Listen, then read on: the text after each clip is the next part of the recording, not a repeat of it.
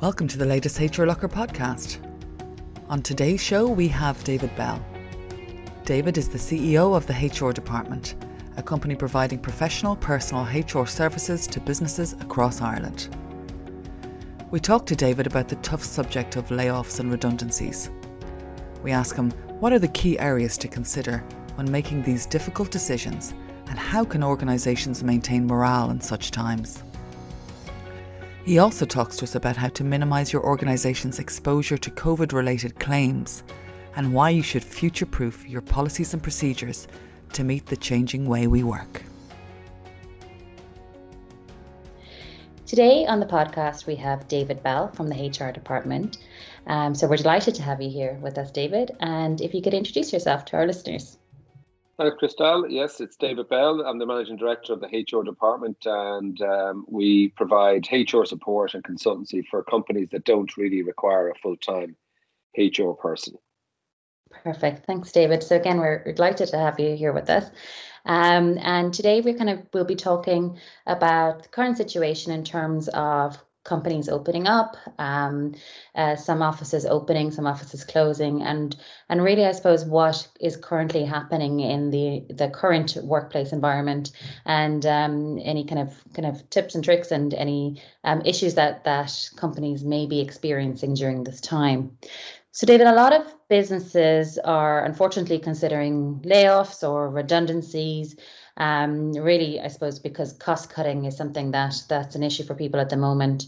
So for those companies who find themselves, unfortunately, with no other options, what are the key considerations and how can they minimize disruption as well as maintaining morale in these kind of negative times? Yeah, well, obviously, you can see it from the news coverage. Apart from sort of the obvious sectors in the hospitality, which have been so badly hit, there are obviously a lot of other companies where businesses has been affected. So companies are looking at it.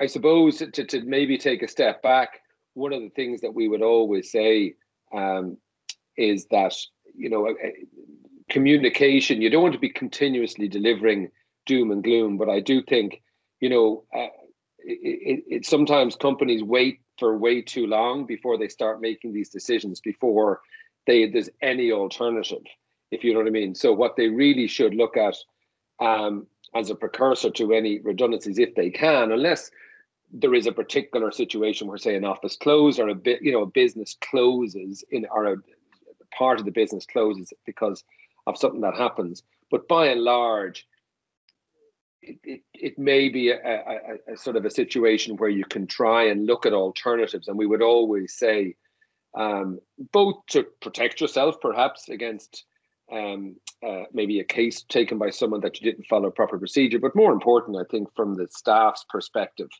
that people are told that there is a possibility that there might be some job losses, even if it seems that it's very obvious. I think sometimes staff really don't think that might happen, even if it's the worst case, and maybe look at some alternatives. Now, I won't get into collective. There are certain situations where you have to do that under the collective redundancies. That's based on the number of potential job losses versus the number of employees that you have.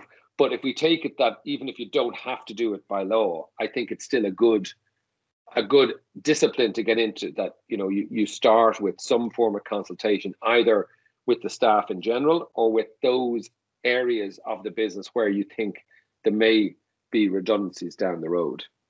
Even if a company is they're unsure, they're hoping that they're not going to have to go down that route. Do you think at that stage the companies should be making employees aware, or do you think they should kind of wait until they know? Well, I think if it's financially driven, I suppose they should look at alternatives. So, I suppose the obvious ones would be reducing working time, or maybe looking for pay reductions, job sharing. Is there any roles, in other words, that two people could do a job that was one job that might have been two in the past. There's some more, dare I say it, adventurous and more far-reaching, people taking career breaks, people taking some leave, perhaps, that if there were employees who were thinking about taking some parental leave, that they, not to be thrown out the door, but that they take it now whilst there isn't a lot of work, if they were thinking of doing it. Employers are saying, "No, I don't want to be telling everyone bad news all the time," but if you wait too long and all you're telling them is this is going to happen, we're going to have to make redundancies, that can be an awful shock to people. Yeah, exactly. And I think you're right that getting called in on the date to be told there's going to be mass redundancies, in comparison to having gone through a couple of weeks or months of trying everything to save jobs, it leaves the workplace a little bit different, to those people who are being left behind, who are remaining in the workplace. So it's, I suppose, I wonder, from two fronts, you need to be obviously cognizant of your business, making sure that you're gonna get through this, but also is the morale of employees who are actually remaining with you. They don't need to be in this negative space. We would always suggest and advise that you consult with the staff, because they might have ideas that haven't been thought about. They might be prepared to take certain steps that the employer might think they would never think of.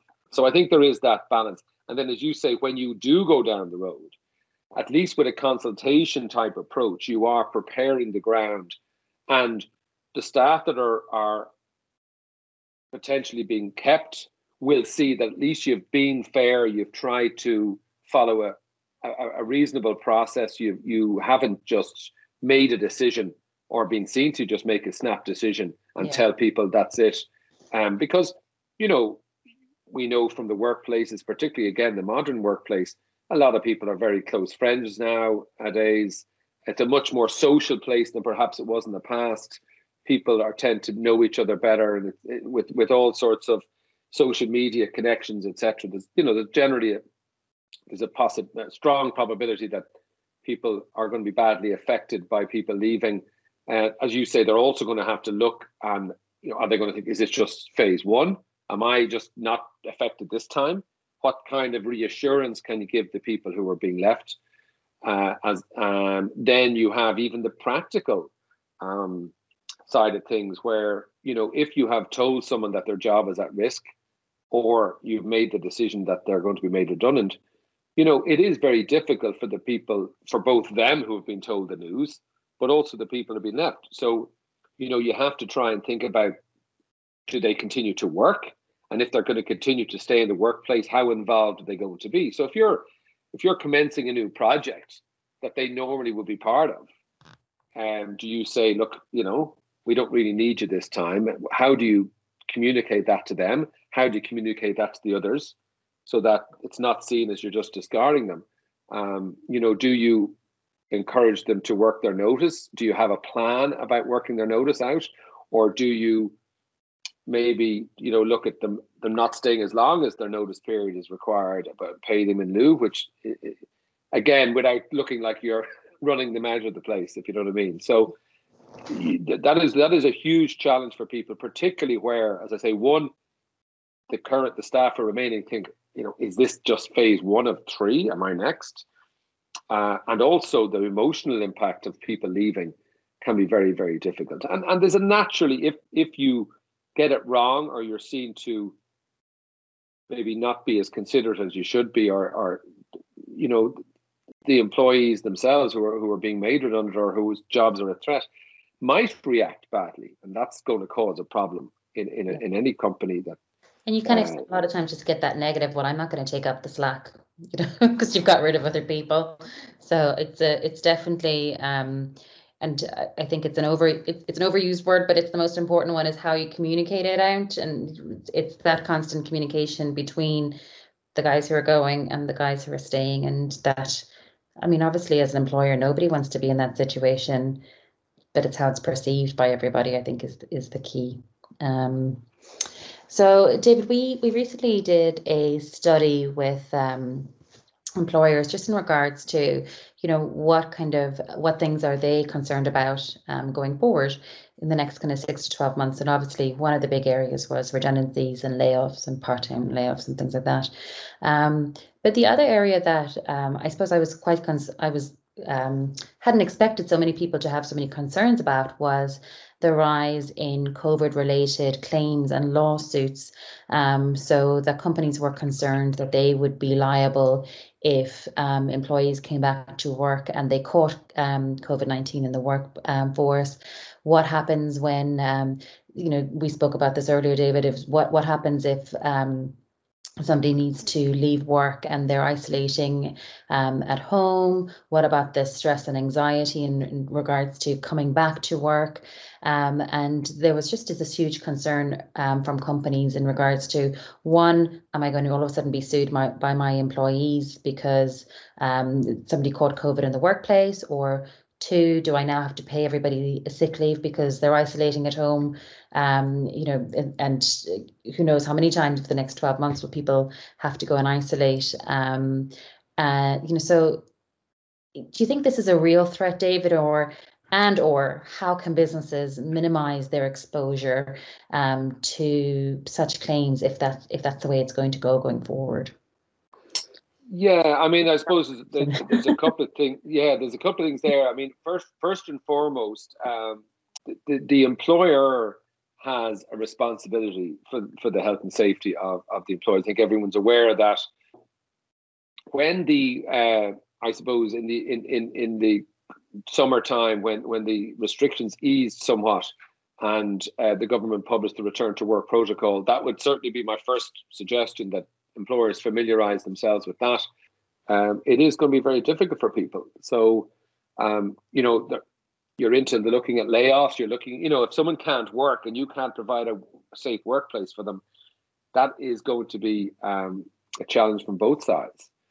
Yeah, I definitely think that's one of the areas, just in my opinion, over the next couple of months that we're either going to see new legislation or guidelines or something. Because if you have a long-term illness and you're working in, like you said, a retail environment, and the shop, or if they can't guarantee you a safe working environment, then do you get to stay at home forever on the COVID payment? Or when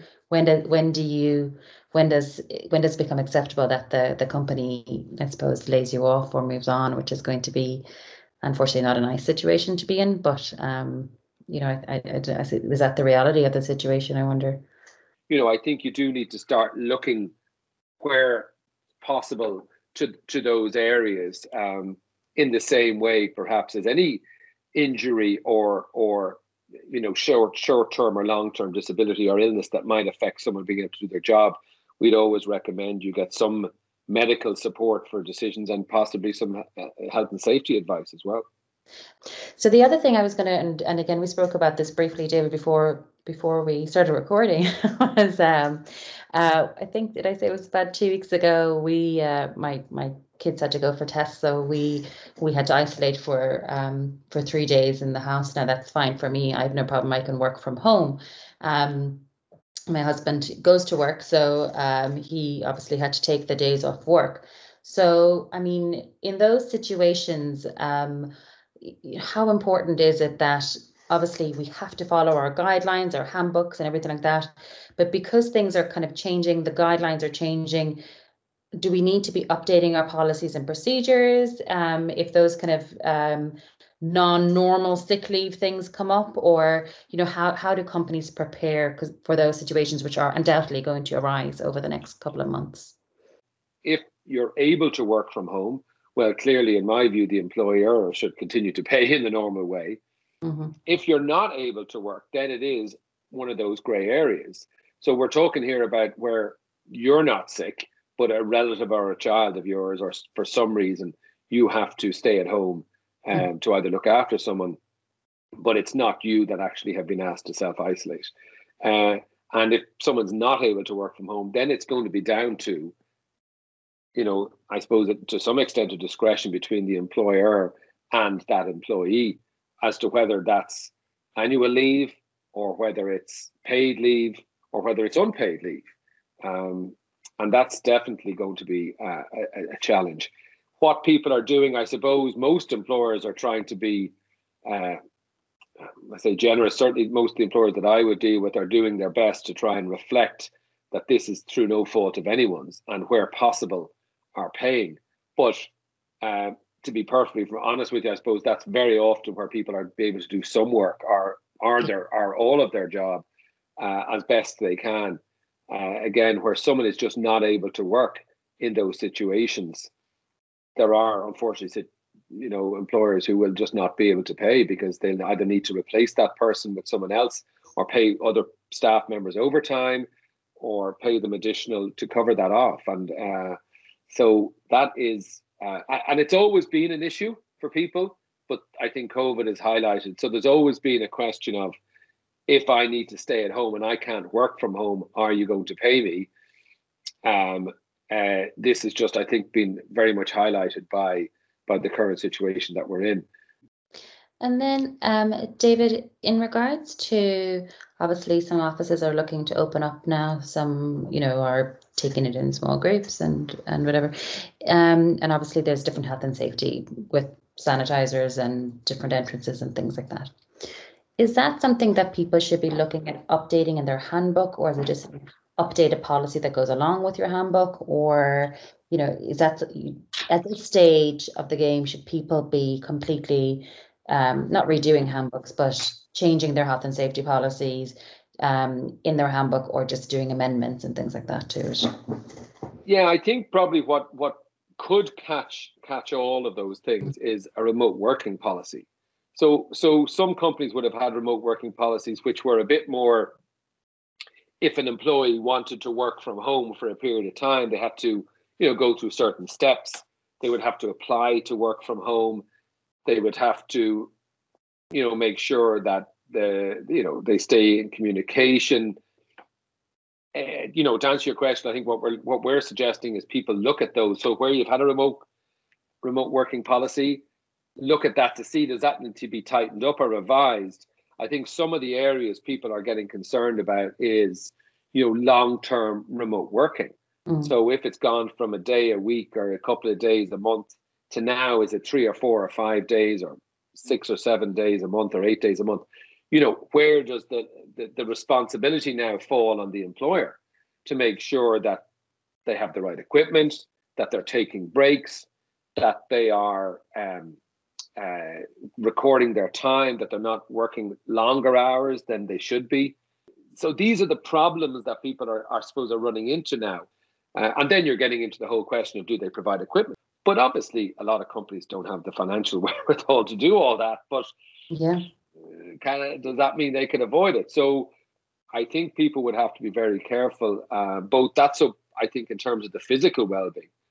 And then I know, again, one of the big areas that remote working is thrown up is the emotional and mental well-being of people. And like the children were suffering badly when they weren't in school. Everyone saw that. Even the kids didn't like school. They missed it. Yeah, I said this to you before, David. I was in work last week, and the best part of my day was that I met somebody for a coffee and went for a walk. Yeah. So there is all that. And I know there are probably employers who might be listening saying, don't tell me I've got something else to worry about now. I've got to worry about their well-being at home. But that's the reality. So I think, there is going to be a balance required. And whilst a lot of staff are enjoying the benefits of remote working, and perhaps, in the early part, maybe March and April, in the early part of COVID, they didn't really see the benefit because perhaps if they have kids or both people were working from home, it wasn't ideal. But now with maybe schools and creches open, it's a bit more realistic what it's like. At the same time, people, I think, are going to want to have some connection. And, we have a number of issues which, again, are being thrown up and no one's really thought of them. People starting in a job. So they're starting work and they're not getting to meet anyone. They're sitting at home. The first time they might see their colleagues who they have to cooperate with and collaborate with is on a call, a Teams call or a Zoom call. And they're looking at a camera and they're telling the dog to keep quiet. And they're so it's, there's no induction per se. They don't get a chance. And all of those things that we're used to. when you dig down into it, I think, they're talking about spanning that over years. They're not talking about tomorrow. I think. No, and we're social creatures as well. We do. I mean, like even for I think the dual working, hybrid working approach is going to be the way of the future. Personally, I'm not sure 100% remote working suits everybody. It does suit some people. But no, you did mention, which I also 100% believe is going to be one of the biggest challenges companies are going to see over the next 12 months is onboarding and offboarding remote workers, because it's totally different and it's a huge challenge. It is. Yeah, I mean, when you look at the amount of effort, and again, I'm sure, you guys in HR Locker would see it as well, this induction and onboarding, and it was down to a T, and now it's all out the window. So it is. It is very challenging. And as you say, then on the other side of it, maybe have difficult conversations with people about performance. That's all been lost for the time being. So, there's no doubt, and I think that will have a knock-on effect on people. I think employers need to be very aware and do need to set up, some even, formal situations where they are checking in with everyone and making sure that everyone has someone looking after them, and not just presuming because someone's working from home that everything's fine. Yeah, I think the next 12 months is going to be, we're going to see a lot of focus on the employee engagement side. Really, just people are remote, people are coming back, people are in different situations, and how do you still remain focused and engaged with the employees, that your morale is high, and I think there's going to be a huge shift to that. Companies who never did focus on employee engagement before, that they will kind of look at different things for that. It probably is on some people's the least they're worried about, but these are the things that in time they are going to have to start looking at. As you say, how are they going to give the staff opportunities where possible to meet other staff members, and especially where it's not necessarily a work environment per se. Yeah, and I mean that's really, I think it's important for a company's culture, and it's absolutely, you can get that culture from a remote workforce. I mean, like I said, we've had remote workers, for the last 5 years or so, but it's important that you're conscious of having to work a little bit harder at making that communication between employees. And facilitating it for your employees, even exactly like I said, even if it's once a quarter or for the holidays or something like that you're doing something conscious to get people communicating outside of work. To some extent, it's fortunate in a way that everyone's in it together. So, I mean, there are once people start hearing, or clients of yours or clients of mine, if a couple of people try things at work, at least you can pass on that information to your clients and say, well, look, have you thought about this? Because at least there is everyone's in the same boat. So not every solution fits everyone, but at least there'll be some ideas coming out, hopefully in the next few months from the HR world and the personal management world that will allow people at least look at certain things. Yeah. Yeah. And I think, again, I really can't stress is that for people who were sent home in March and were working from home, we knew each other. We all knew each other. It was easy enough to pick up the phone or do a Teams or a Zoom call with a colleague because we already had a relationship with them and we knew them. So now companies have hired new people.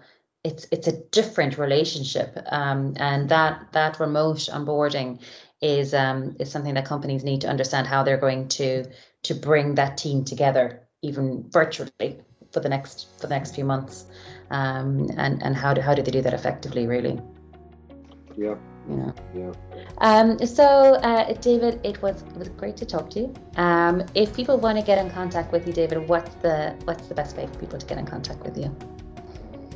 Well, the website, Christelle, is thehrdepartment.ie, and my email is dbell@thehrdepartment.ie if you want to get in contact with me. So thanks a million, David. We'll have all David's contact details with the podcast, and so if anybody would like to get in contact with David, I'd highly recommend him. So take care, everybody, and we'll talk to you guys the next time. Thanks for listening. check us out at hrlocker.com. The show was hosted by Christelle Rinn and produced by Jenny Martin. Subscribe to catch the latest episodes on iTunes, Stitcher, Spotify, or wherever you like to get your podcasts. If you'd like to feature, get in touch by emailing us at marketing@hrlocker.com. You can also follow HR Locker on Twitter, Facebook, and LinkedIn.